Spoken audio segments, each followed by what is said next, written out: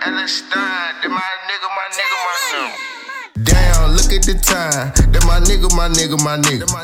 Damn, Ellis Stein. That my nigga. Damn, look at the time. That my nigga. Damn, Ellis Stein. That my nigga. Damn, look at the time. That my nigga. Damn, Ellis Stein. That my nigga. He the conspiracy asshole. This nigga asshole. Conspiracy castle. Conspiracy castle. Shout out my nigga, he big on conspiracy. R.I.P. Kelly, we feeling your spirit. I had to put this shit up on the internet, cause I know they won't take it so serious. I told a hater he don't wanna listen, he better go tape up his ears. Michelle Obama is a boy, we don't Jamaica no tears. Obama a gay. Jiggers, I'm joking, don't mean I don't never be serious. Alistair 99, that my nigga for real.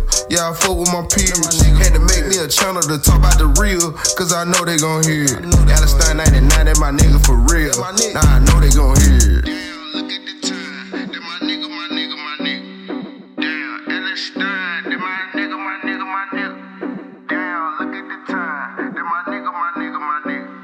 Damn, Alistair, that my nigga.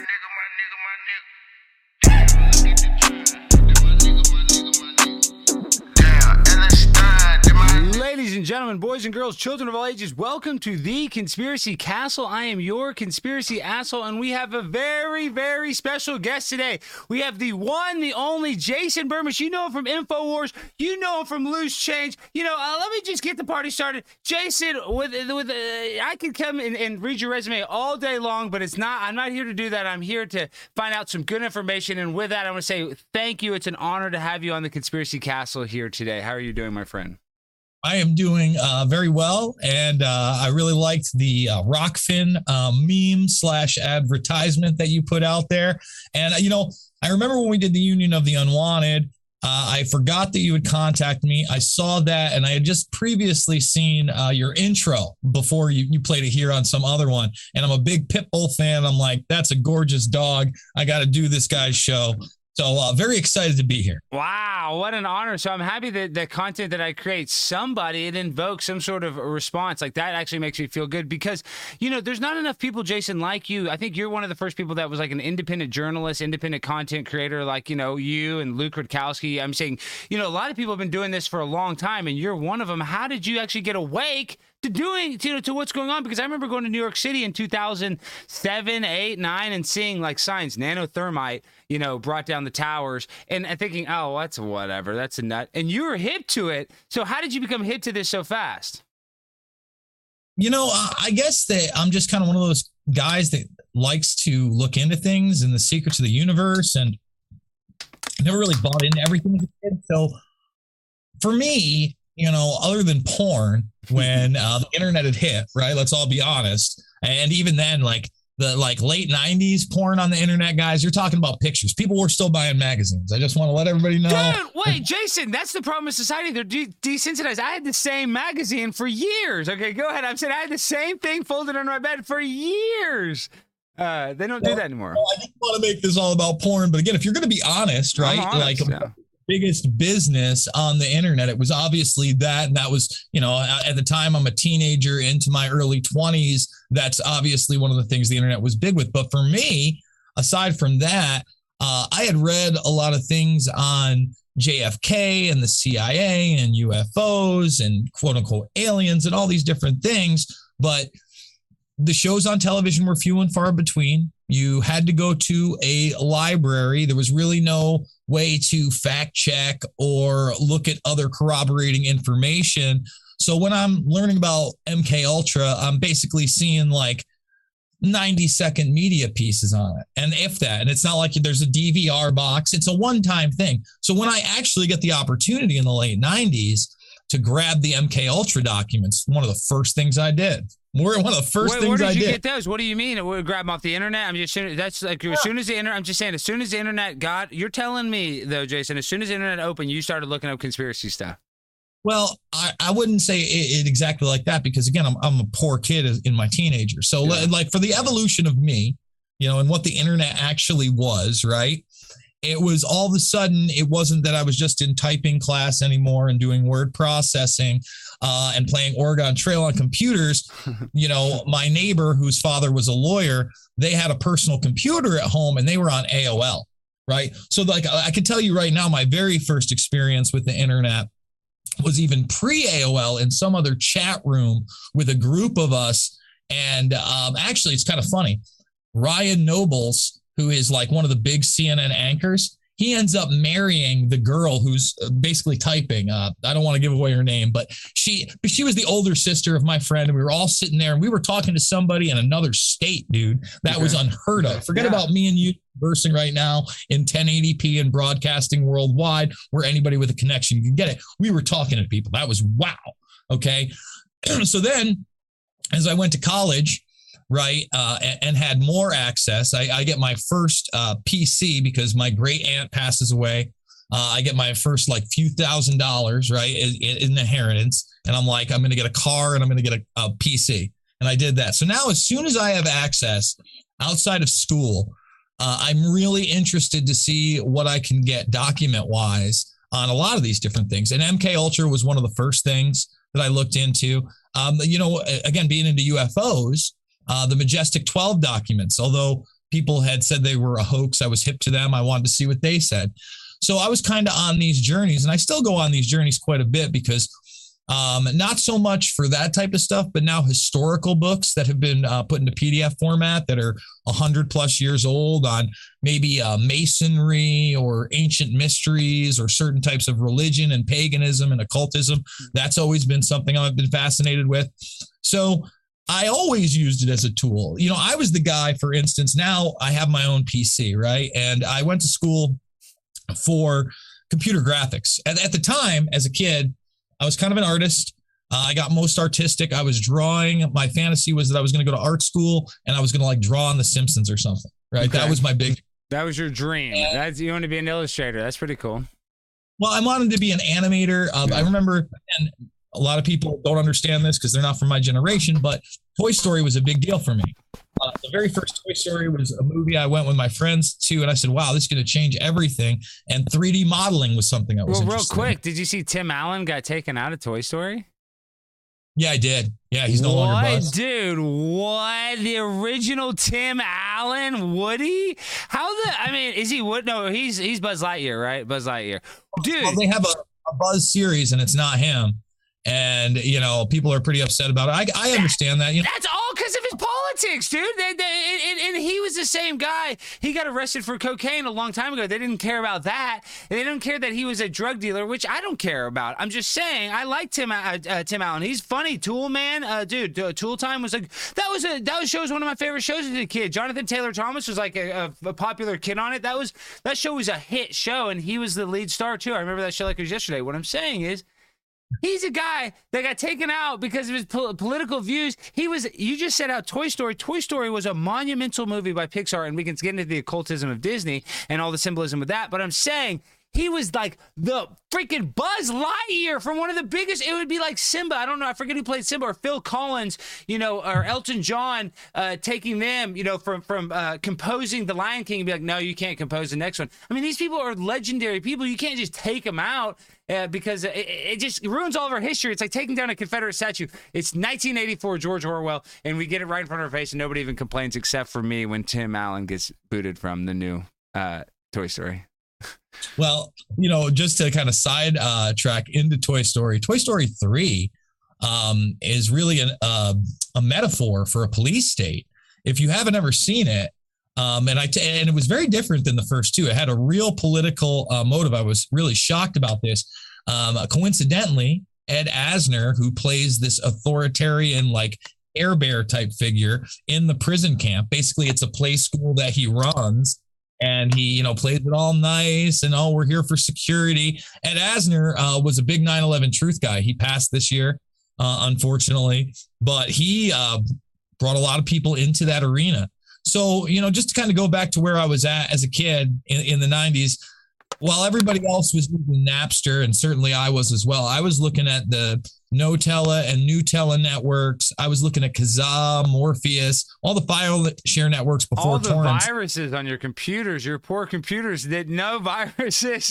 Those are not ever, but I'll tell you this, I was pretty savvy. So luckily, again, one of the things about being into the computer graphics is the lab was open 24/7, right? So the vast majority of what I was learning at the time was from other students. Okay. And now that was basically Mac. That was mostly work-based, but obviously hardware stuff you would start to get into. But then one of my roommates really knew networking and taking them apart and putting them together very well.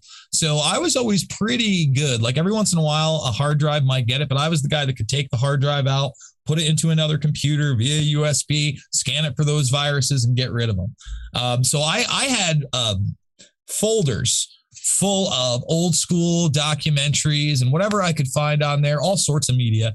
And that's really how I got into Loose Change, to be honest. You know, that takes me forward to post 9/11 when those networks started to get bigger and even torrents became a thing. I'd amassed so much that I was burning CDs of folders of raw videos, some of which you would end up seeing in the Loose Change series.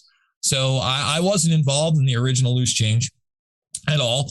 I was, again, this guy who was going around and handing out these videos and looking up all these different things. And one of the first things on 9/11 that I had found after kind of having my revelation that 9/11 was a scam, and that wasn't right away either, that's a whole nother story, was Road to Tyranny by Alex Jones.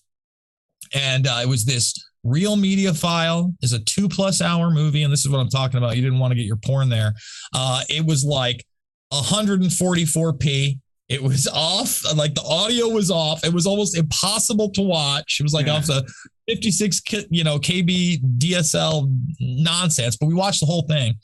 You were starved for content back then too, and that was awesome. I mean, that was one of the few Alex Jones creating that. You just didn't have. There wasn't anybody else doing that.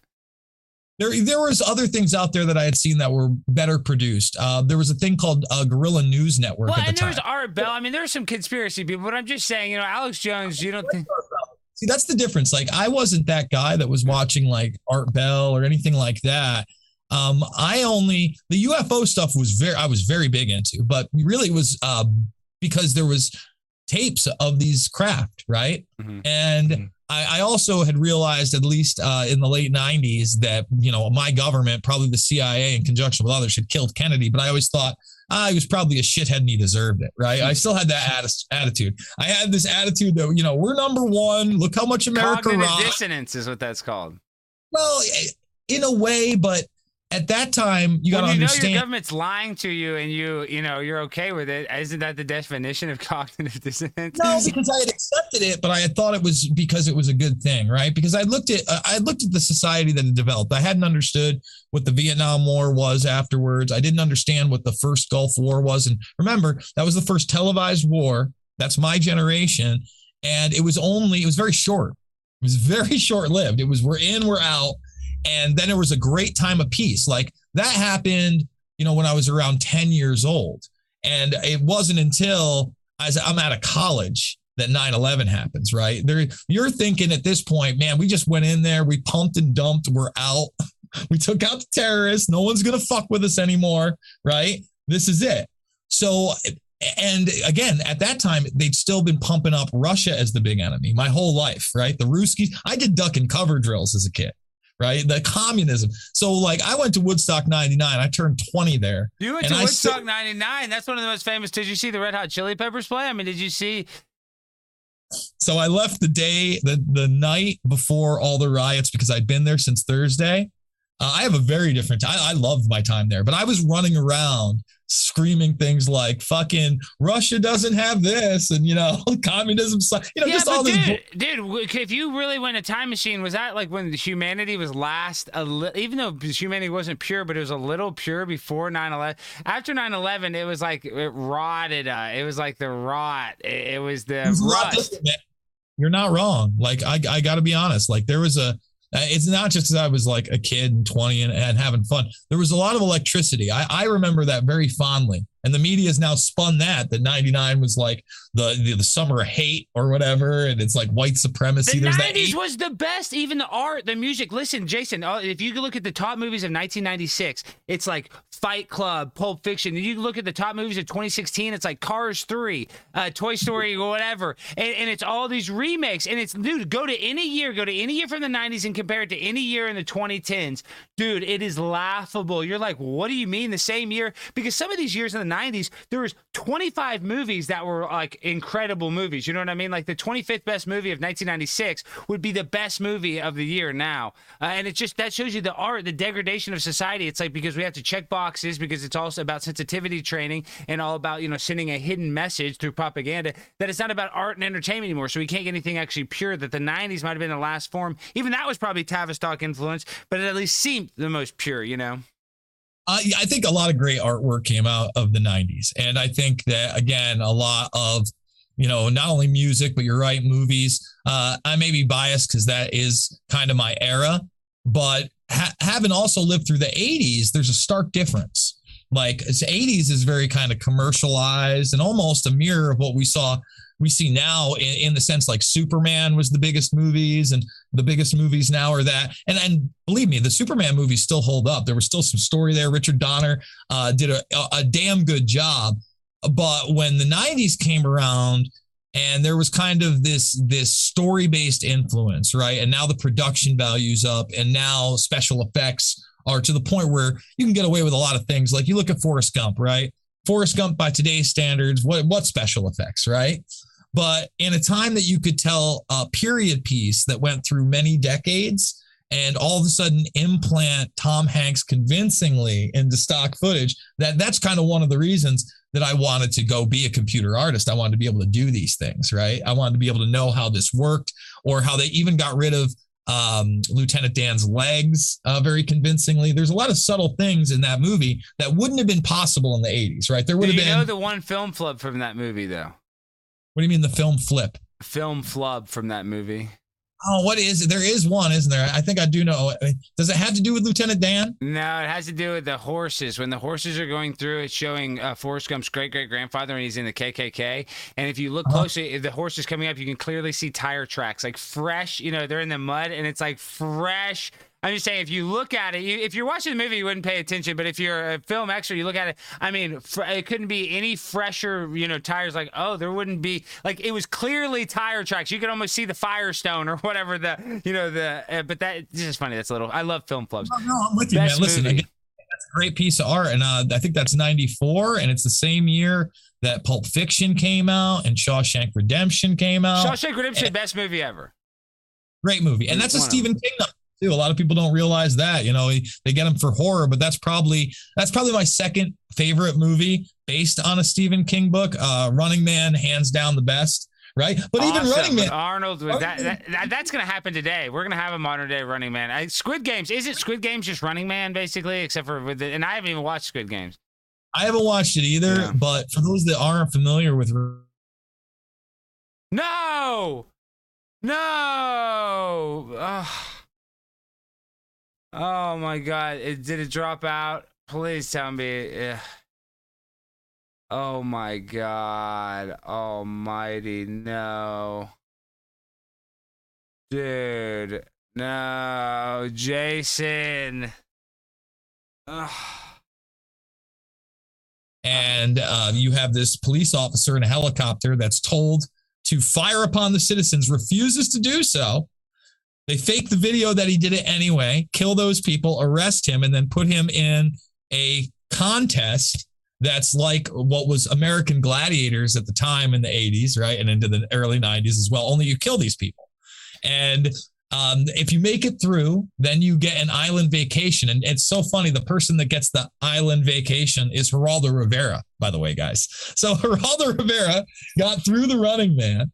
And then you find out later, not only did that not happen, but Geraldo's dead. And they show you a real-time deep fake fight between the Schwarzenegger character and the Jesse Ventura character. It's a very, very profound picture that's held up. But imagine it was made in the 90s with all that tech. It would be even more profound. There's still that 80s cheese, Still done amazingly. Love that movie. Yeah, the Running Man is great. But while you're talking, of course, my internet has been, we have it all recorded, but the internet, this feed dropped. We had like 120 people, and now it came back. I don't know why. I just got this fiber internet. I don't want to complain about the internet. I'm paying like $90 a month for this super internet, and about every... What? I have fiber.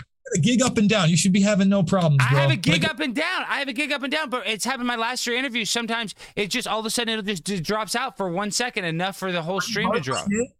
Are you hardlined into your computer? Dude, I'm so hardlined in. Like, this is the thing is, I didn't lose enough internet connection where I didn't lose you. You and I stayed, but I lost just enough where it disconnected us from YouTube. It's ridiculous. You got the viruses, bro. Exactly. I probably do. Dude, I'm not a fucking computer geek. Dude, I don't fucking... Jason, I'm a fucking mental patient. I'm an insane asylum patient trying to run a TV show by, a YouTube online show by myself. It's a fucking pain in the ass. I love it, just like you love it. I enjoy doing it. But if one thing can go wrong, it does, dude. Like, of course, the internet. But I bought this backup internet thing, and I'm thinking, can I bridge my internet connection so I have a backup? Is that possible? You would basically just send your Wi-Fi to automatically connect to that. And then if you were all of a sudden off on your hardline connection, it should automatically connect to the Wi-Fi that would be separate. But again, we're not trying to get too techie here. But this is all recorded, so it doesn't matter. So I just have to delete the live stream and then I'll repost it. But I'm saying we're live. We're back live. There's 100 people watching. But I'm just saying, it's just a pain in my derriere having to do this when I'm talking to Jason Bermas. I finally get to, I've been wanting to talk to you for a while. And like I said, the streaming software is jacking with me. The freaking internet's jacking with me. I just can't catch a break lately. It feels like that. And what about you? How has your luck been lately, Jason? You seem like a positive guy, because I normally am. But, how do you stay positive in a time? Now, I want to hear about, loose change real quick, but I'm saying right now, how do you stay positive in a time when things are so bleak? Well, I'll tell you what, man, it was really in my revelations on the way to 9/11, finding that Alex Jones video, trying to prove him wrong and not being able to, and then finding other things. And basically the first version of loose change. And then by chance meeting these guys.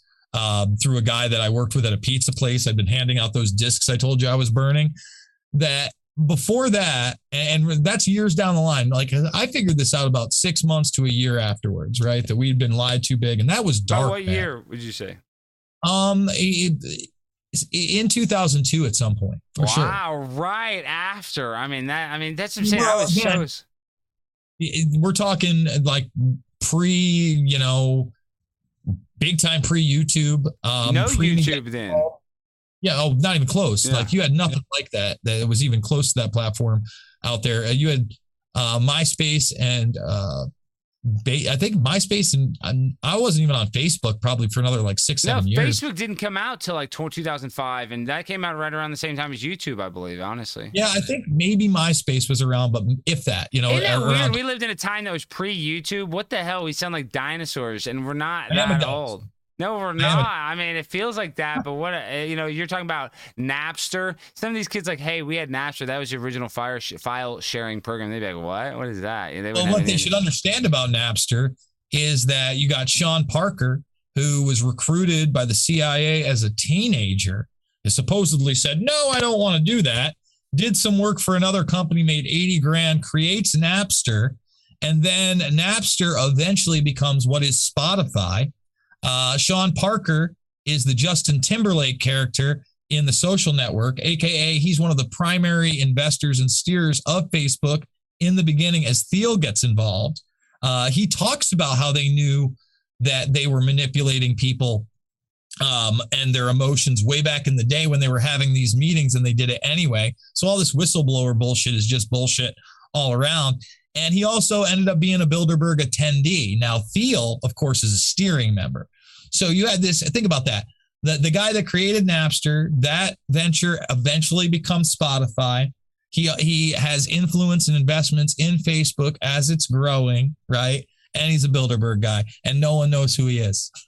Yeah, well, maybe because he created Napster, that's why they gave him all that access, you think? Because, he got recruited by the CIA prior, too. We'd like to tell that part of the story again. Think about that. You think they probably created the program and just used him as a fall guy? That's basically... That, I think that once you are on the CIA's radar, whether or not you like it, you probably end up working for them or doing their bidding, right? Probably. Because it doesn't have to be let's say they're telling the truth and he's telling the truth. The CIA tried to recruit me and I said no.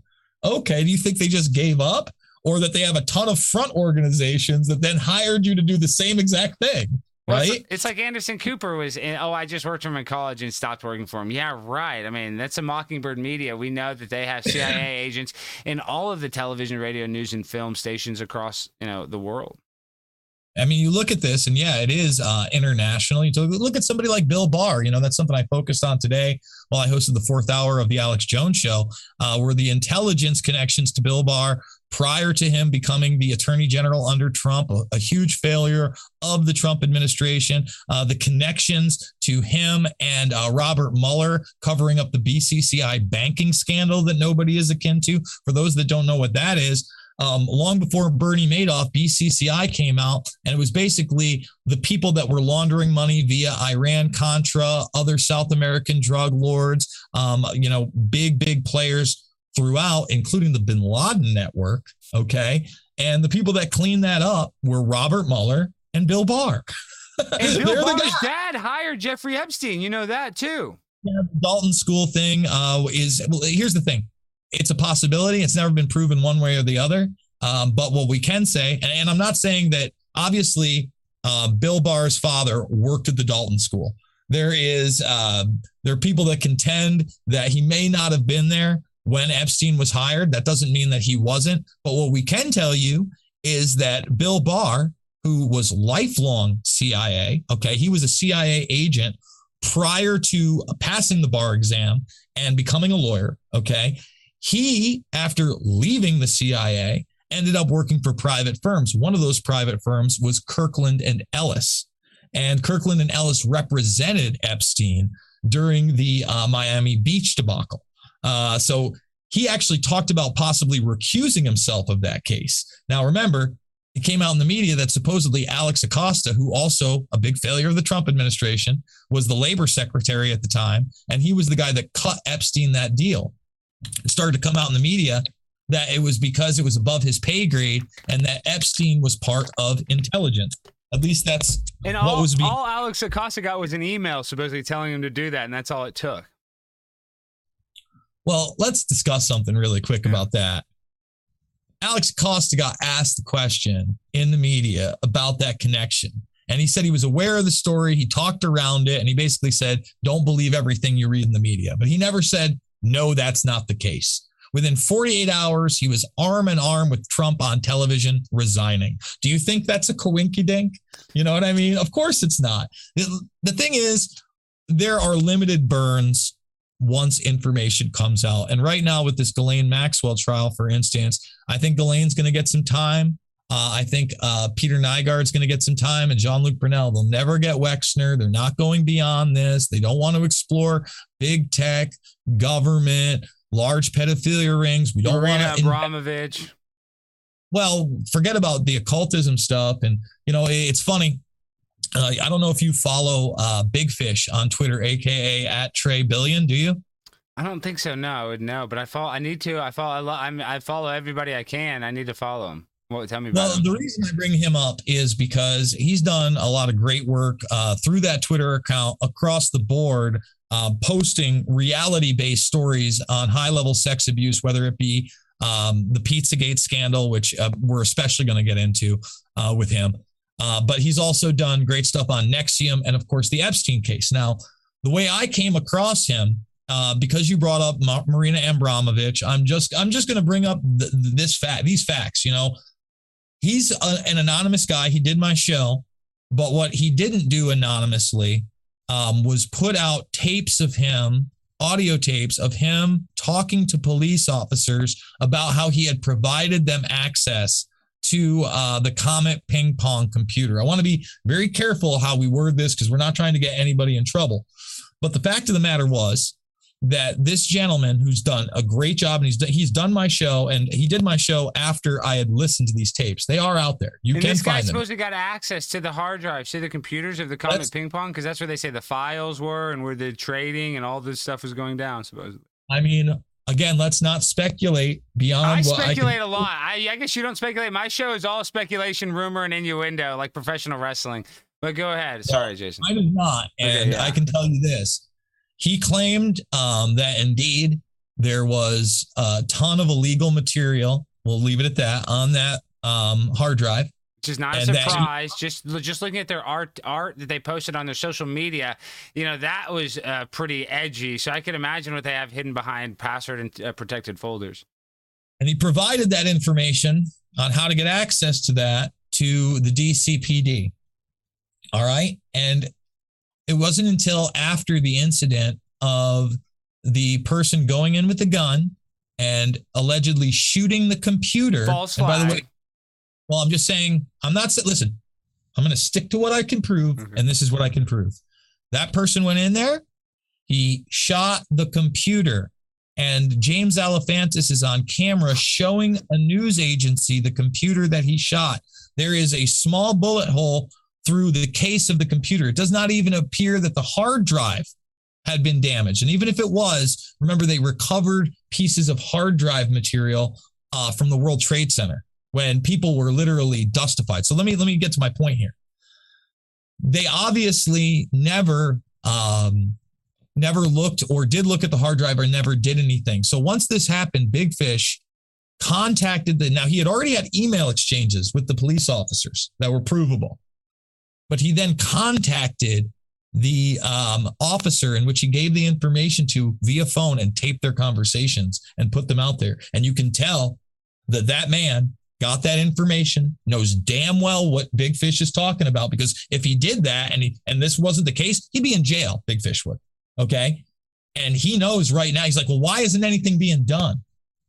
And you know what? He just can't comment and blah, blah, blah. Doesn't want to comment. Not saying this guy's a liar. Not saying that he didn't do this. So I want that to sink into people, because there might be a lot of rumor and innuendo, but if you want a thread of information that is going to be very, very reliable on the Epstein case, in NXIVM, in the weird occultism on this stuff, all of it, at Trey Billion. I can't recommend it enough. And the guy, in my opinion, he made it no longer about any type of speculation to me. You know what I mean? And I looked at that stuff, and a lot of it was grotesque. And obviously, you can only look at it so long. You can't really look at a lot of that. Even just the stuff that's, the surface level, not deep. It's still very traumatizing and low vibrational energy. It's bad. It's tough, man. It's not funny. It's dark. It's beyond dark to me, especially when you understand what those true intentions are. And that just sealed the deal for me. When I listened to those phone conversations, that was it. I was like, okay, well, no doubt about it that this guy's a verifiable demon. So that's my opinion on the case based on the evidence that I know is out there. And I couldn't recommend somebody more to follow other than there's a couple other good ones. Obviously, Maria Farmer, who is the first victim to go to the police in 96 about Epstein, went to the FBI, NYPD. Nothing was done. That didn't even become public knowledge in 2017. At Artistic Whistleblower, that's another really good thread. And then right now at Tracker Trial. They've done a really good job just of the Ghislaine Maxwell case. That is good. And Trial Ghislaine, I believe, is their backup account. It's really good. They're doing really good information. But do you think that Jeffrey Epstein was a Mossad agent and that maybe they were working for Ghislaine Maxwell's dad, Robert Maxwell? So I actually did a thing on this on Jones today, and I've talked about it on Allison Morrow yesterday. I think it's more extensive than that. I don't think he was just Mossad. It's probably CIA, Mossad. I think British intelligence is in there, much like Maxwell's father. And one of the things that I point to, Alex, is that this network, this real deep state network that we talk about, when you look at Iran-Contra, it's in my film, Invisible Empire, a New World Order Defined. Anybody can go watch that film for free. And when you look at what Iran-Contra was doing, what did you have? You had Israelis buying the weapons from Czechoslovakia and Poland, then shipping those weapons down to South America. Then it was the U.S. planes that would take the drugs up into Florida and Mena, Arkansas.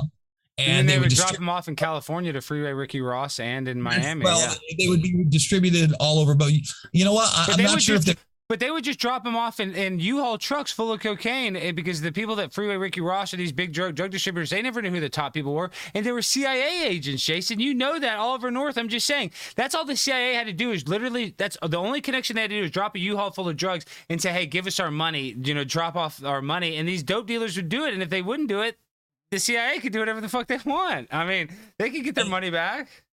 It's pretty crazy. But the reason I mentioned those two places in particular is because that's where they were flying, because they did get distributed throughout the country. And we know the Clintons covered up Arkansas. Sorry, go ahead. Exactly. And Mena, Arkansas is where the Clintons really cut their teeth under the Bush cartel at the time. George H.W. Bush was a vast part of that operation. And even the cover-up crew, Lee Camp, or not, I'm sorry, not Lee Camp. I like Lee Camp. What's his name? Lee Hamilton, who also headed up the 9/11 Commission. He was one of the main guys with Iran-Contra. So anyway, they would sell the drugs, and then the money from those drugs, that would go back to the Israelis. So that network was already in operation.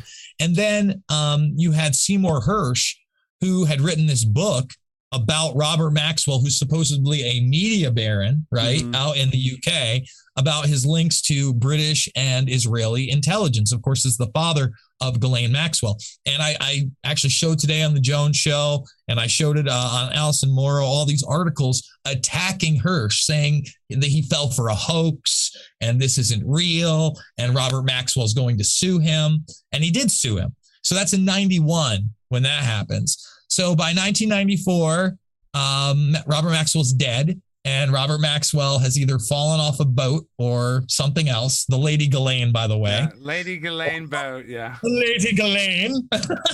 And on top of that, Alex, they had to issue an apology, and it's almost comical, and none of this is funny because it's all so dark. We kind of talk about it, but you got to have gallows humor. It is funny. That's the thing is, sadly, we have a dark sense of humor that we just kind of have to understand that this crap is dark. Sometimes it's humorous because reality is stranger than fiction is what I'm trying to say, and it's crazy. Absolutely. So as you see here, this is when they actually have to print it in 94. And after Maxwell says, U.S. author gets apology in libel case. If you notice, it's a sidebar article in the middle of the paper when they were running headlines of hoaxing and Mirrorgate and, Hersh is a liar. So even when they apologized then, the fake news media would just be like, yeah, we kind of messed it up. I guess he was a Mossad agent. Yikes. How about that? And then you kind of never hear of it again. So even in 9/11, if you watch my film Fabled Enemies, I tell people that, and again, what were they hiding in BCCI? That money movement, right? So the BCCI scandal also with bin Laden, and bin Laden's network is working with the ISI, right? And that's Pakistani. So we get to 9/11, and, I always tell people it's not an inside job. You had role players in Saudi Arabia, Pakistan, Israel, and within our own continuity of government program. And that's operationally. That's not talking about the international media suppression and things like that. I'm talking about operationally. You can prove money management, movement. When we talk about the continuity of government program. I want to bring that up because a lot of people want to strictly blame Israel. And in the truther community, that a lot of that, that anti-Semitism, I don't want to say the word because you get a strike. I don't want to bring that up. And listen, there's not one group of people that are responsible for all of our problems. Anybody that thinks that's insane, but there are insane people in the world. That's okay. But so that's the point I want to make. Saudi Arabia had to cover it up. These guys were all from Saudi Arabia, so they had to give patsies up. They did that on purpose because if we destabilize the Middle East, they know Saudi Arabia is only going to grow stronger from the destabilization of their, I guess you could say, people that they compete with. But I guess it's not really a competition because it's all rigged in their favor. It's much like Israel's. But, I just want to make that point that there's a lot of countries in concert, including the United States, that had to make 9/11 go down. It wasn't just Israel. No, of course not. So let's talk about all the roles, right? Give you a little preview of the film Fabled Enemies. Again, anyone can watch my stuff for free. They're in the playlist section. Anyone can just look me up. You're going to find it. So you look at Saudi Arabia. Jason, you're not looking hard enough, guys. Okay, go ahead. Sorry. But you talk about Saudi Arabia and how the majority of them came from Saudi Arabia.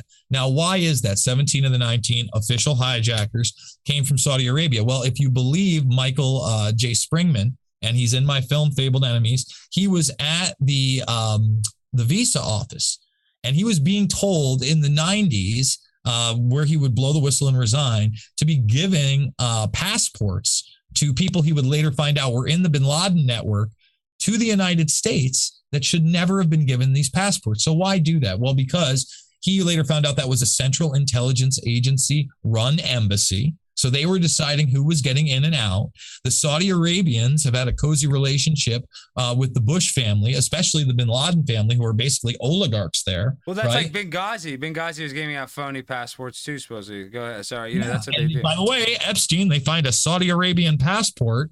And an Israeli passport. He had both, I believe. Didn't he have both? Well, he had. So I believe that it was given from Austria, according to Whitney Webb and some others. I don't know that it was Israeli. He'd been to Israel. Yeah. But it was a Saudi Arabian address and separate identity that was not him. Yeah, not him. Yeah.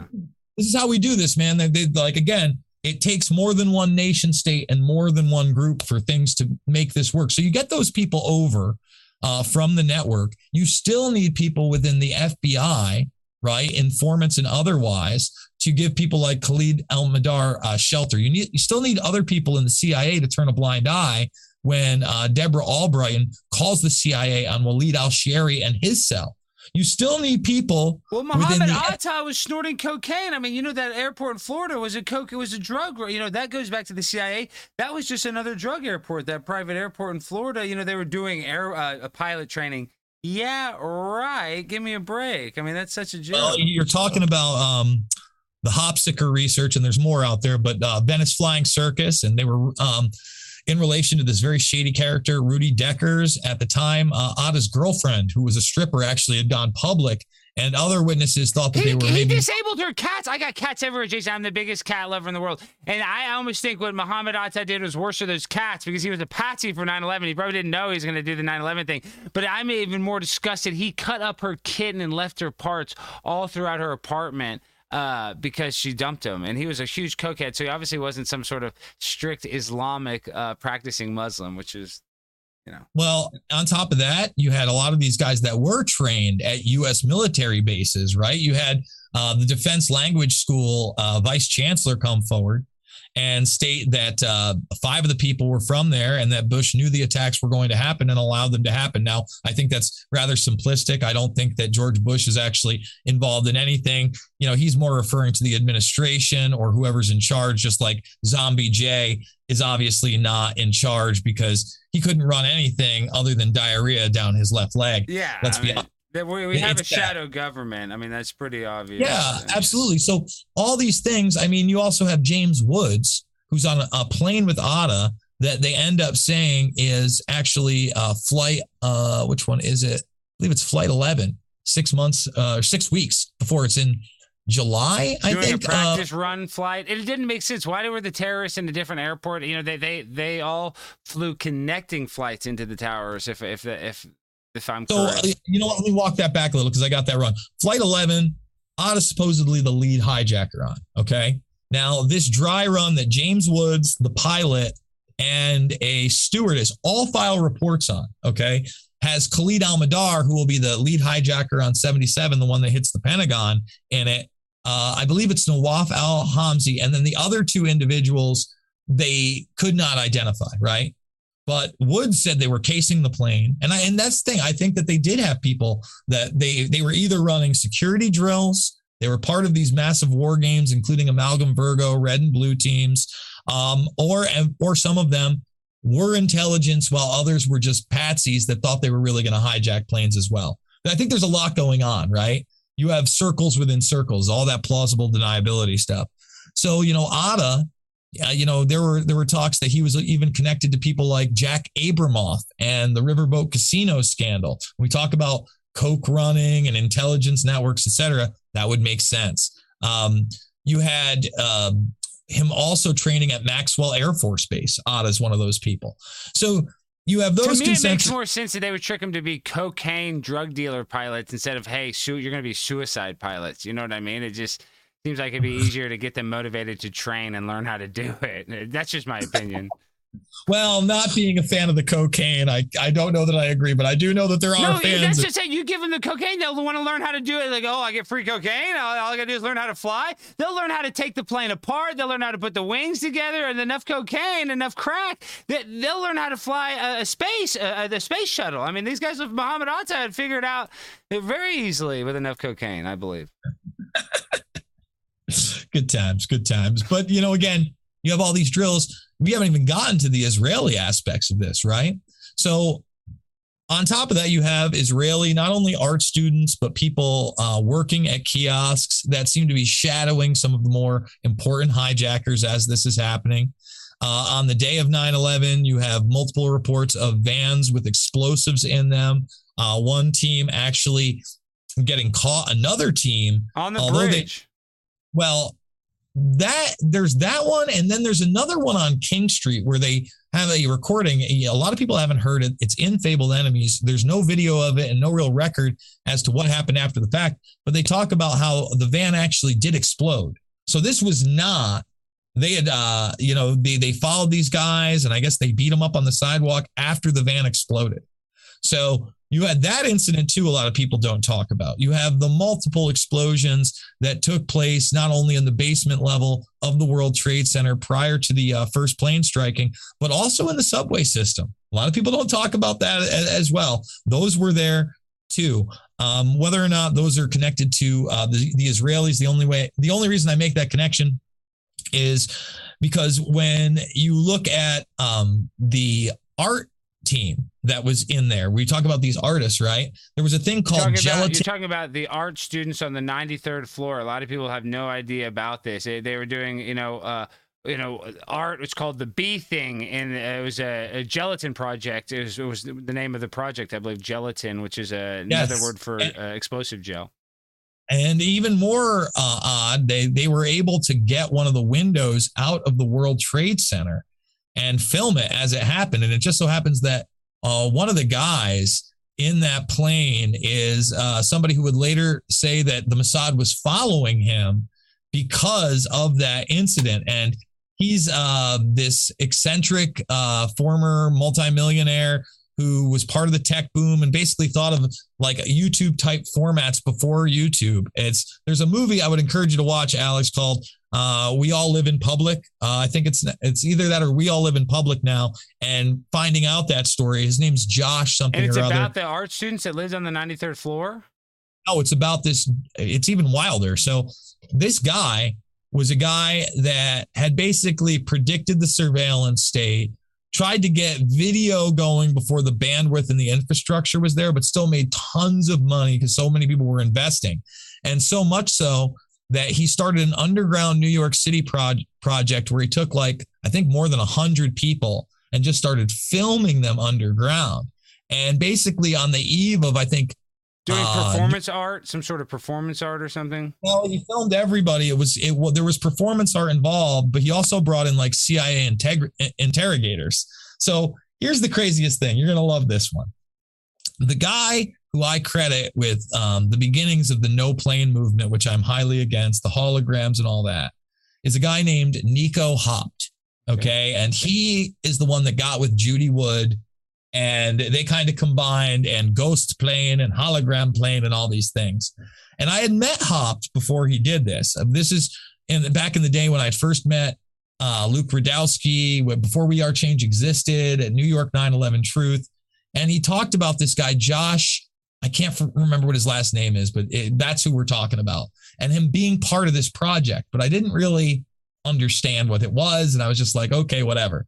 Years later, I see this movie where they're underground doing this crazy stuff. There's a CIA interrogator filming, and there's Nico Haupt. And Nico Haupt's being interrogated in his underwear, and the guy tells him to get naked, and he strips down to his dick and cheese and does exactly what he says. Performance art, or this is some sort of interrogation for what? This is a real CIA interrogator. So it needs to and you see the declassified video of his dick and balls? All right, so let me explain this. So the documentary about Josh is called We All Live in Public. Okay. And a large portion of that documentary takes place in this underground facility that Josh buys. Okay. It only gets taken out because they have a large gun range underneath. They're firing off crazy amounts of weapons, and it becomes New Year's time of 2000, the turn of the century. And they were so scared that they were going to have like a Heaven's Gate thing go on that the police went down in there and just kicked everybody out. What I'm telling you is that this guy who was doing this, it had you got to watch the movie, but it had all these crazy pods and stuff going on. Has the guy who's behind the no plane theory in it, well before 9/11, being interrogated by a real ex-CIA officer because he brought these guys in. You know, he was trying to break people and do all this crazy stuff. And Hopt is one of the people being broken and stripping down naked in front of the CIA officer in the movie. So do you think that the CIA created the no plane theory? Is that what you're kind of insinuating in a way? I don't think that's there, but I think that they may have exploited a very mentally unstable individual that they'd already figured out they could influence, right? Like, well, okay, let's talk about the no planes, because to be honest, Jason, I mean, I believe the towers are wired. Listen, I just say I believe the towers are wired 33 years before. I believe when the Rockefellers, broke ground on it, they knew that those towers were going to come down. That's just my conspiracy, the tinfoil hat. And at the same time, with the planes, I know that wasn't an American Airlines plane from the footage that I've seen, and the way the way the planes went into the building looks goofy as hell. So this is what I'm saying. I'm not saying you couldn't fly something into a plane, but maybe it wasn't a plane. I'm saying maybe it was you're sure that in your personal opinion, you think that was the exact American Airlines plane, like they say? No. I actually think that the evidence shows that the planes used were not the American and United planes they said. They were not commercial flights. No way. They did not look like commercial airlines. Again, you're running drills that morning, for instance. The NRO is running drills at 8:46 in the morning, a plane hitting the building of the CIA. A lot of people don't know this, but Paris Glendening, who was the governor of Maryland, got a sheet of paper that was delivered to law enforcement earlier in the morning of like 11 targets. And the Pentagon, the World Trade Center was on there. I have that in Fabled Enemies. Sears Tower. This is a drill, and this is a drill, or this is a real thing that the government of Maryland morning, law enforcement got. That wasn't part of the drill. Like they had actually gotten the targets that were there. Well, it's spooky when you listen to the air traffic controllers, and they're like, "Is this a drill or is this real life?" When we were hearing that, they're running the drills that morning, and the drills for them in that office were supposed to take place about a half an hour later. So they asked if this drill has started early, and that's out of upstate New York. I was one of the first people outside of Vanity Fair to get those, and that's where it was revealed. A lot of people like to say that the drills stopped right after the first plane hit. That's just not the case. In fact, the drills do not stop until 20 minutes after the incident of United 93. And the reason I know this, again, it's in Fabled Enemies. Anybody can go watch it, is they contact Cheyenne Mountain. And Cheyenne Mountain, which is an underground facility where you can basically just have people warded off from the entire world. Anybody can look it up. Like the Denver airport or something. It's like an underground, deep underground military base. Yes, this is a legit, Lord knows what's going on over at the airport, but this is legit. And they stay on the line and they go, "Hey, we need you to stop with these inputs." And the inputs are fake hijackings that aren't happening. Okay. And that's a big, big issue, or phantoms. So even during the 9/11 Commission, Robert Myers, who was the head of the Joint Chiefs of Staff, and many others had to admit that they were following many phantoms that day. They had hijackings all over. And I think that some of them were simply inputs. I think others were obviously drone aircraft of different varieties. And that's probably what we saw here, that were being controlled by other drills that have either been only partially declassified or not declassified at all. Yeah, I mean, to me, I think that they probably flew like some sort of Predator drone or something. I don't know what the hell they flew. They were drones accompanied with explosives. For instance, you look at the first video of the first plane hitting, and there's clearly a large flash that is before the nose. That's why it was put in the original loose change. And then that looks fake as crap to me. That nose cone coming out the other end. You think it would come out like that through a football field of concrete and steel? So that's not the video I'm talking about. That's a side video of the second plane that you're discussing. The quote unquote nose cone out. I've seen all this stuff, but the first one I'm talking about before the first plane hits, Flight 11, the fireman's video, the Naudet brothers video, there's clearly a flash, and the flash goes away, and then the nose, you can see on the shadow of the plane, still has not even hit the plane.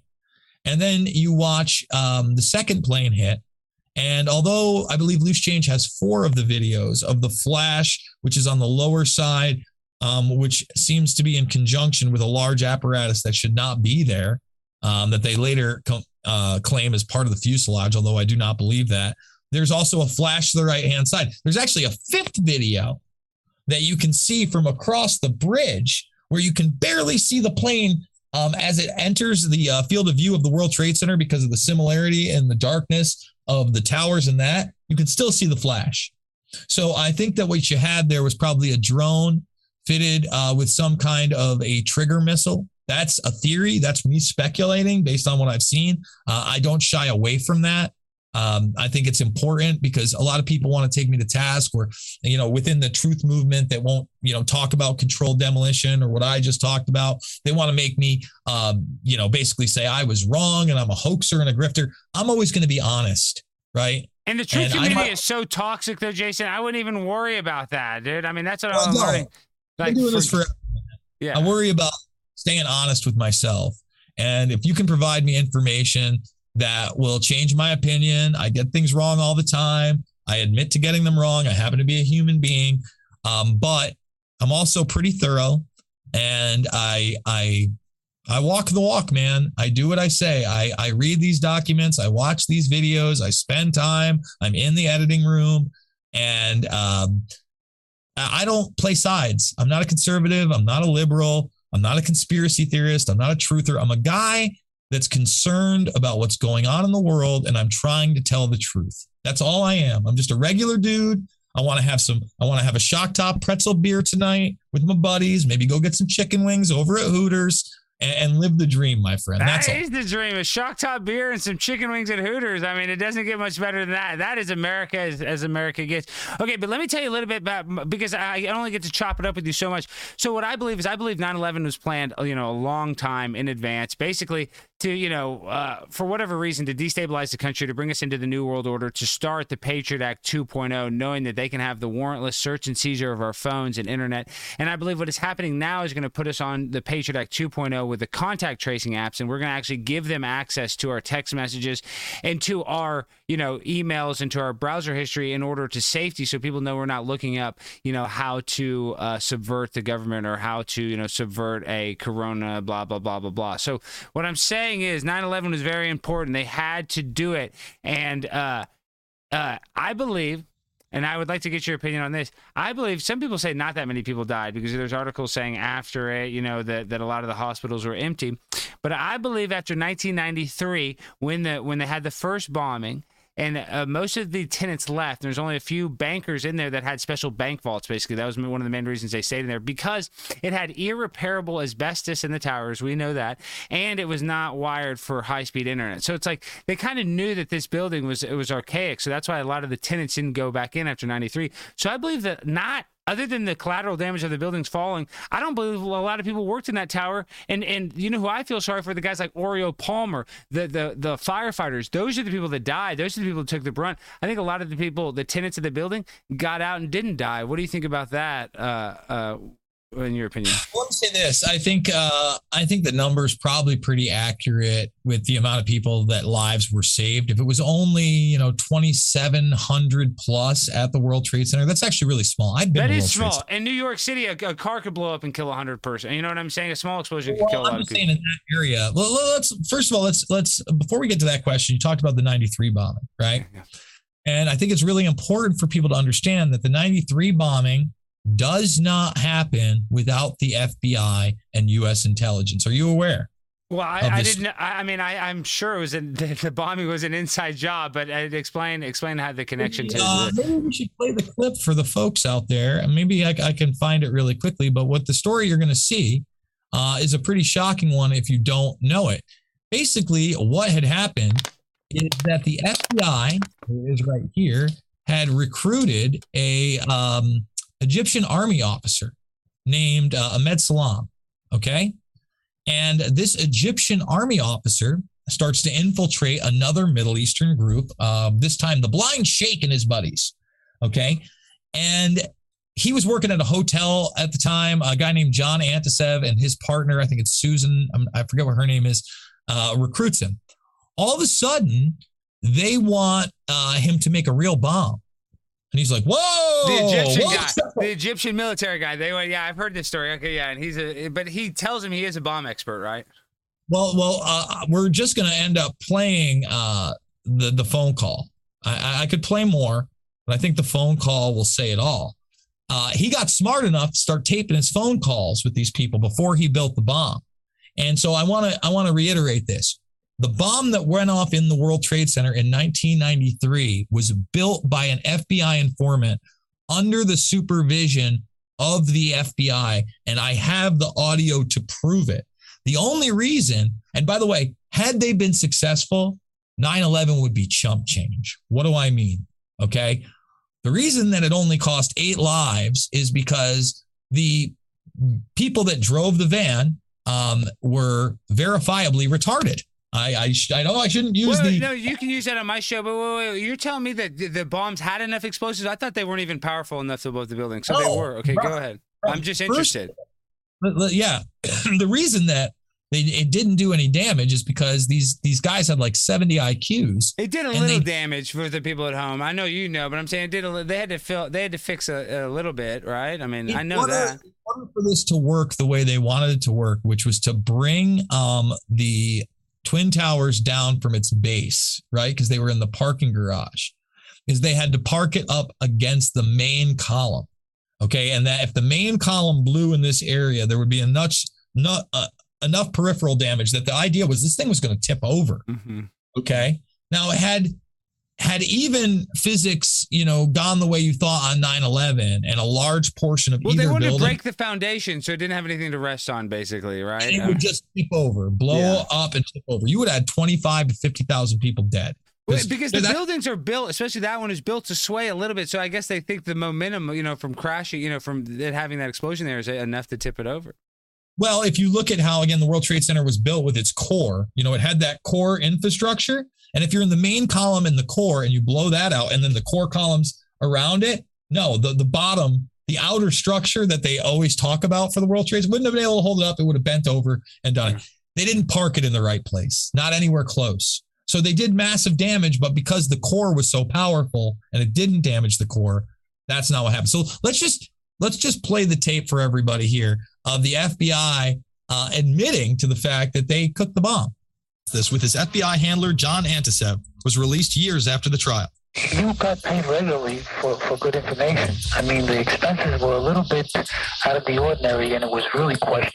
Don't tell Nancy I told you. Well, I have to tell her, of course. Well, then if you have to, you have to. Yeah, because, the lady was being honest, and I was being honest, and everything was submitted with a receipt. Yeah. And now it's questionable. It's not questionable. It's like a little out of ordinary. Okay. All right. I don't think it was. If that's what you think, guys, fine. But I don't think that, because we was start already building the bomb, which is went off in the World Trade Center. It was built by supervision from the Bureau and the TA, and we was all informed about it, and we know that the bomb start to be built. By who? By your confidential informant. What a wonderful, great case. So there you go. And that didn't come out for years. I put that in my film, Invisible Empire, in 2010. I think it finally came out in like 2008, 15 years after the fact. And it was, very, very small amounts of those phone conversations. Lord knows what else he taped these people doing. But in that respect, I'd like to say I agree with you. I think they did plan on this a long time before to take those down for whatever reasons. And look, I do explore the kind of occultic stuff or the fun stuff. You have to. If you know Marina Abramovich and all this stuff, you know all that stuff too, Jason. You're trying to play coy. You know all that stuff. Don't give me that Babe in the Woods routine. One of the things that I do every once in a while, I haven't finished it up yet, but this was a sealed, it's actually a signed copy. Show it better. We can't see it. Put it in front of your face. That's awesome. Illuminati card game. That's awesome. Yes.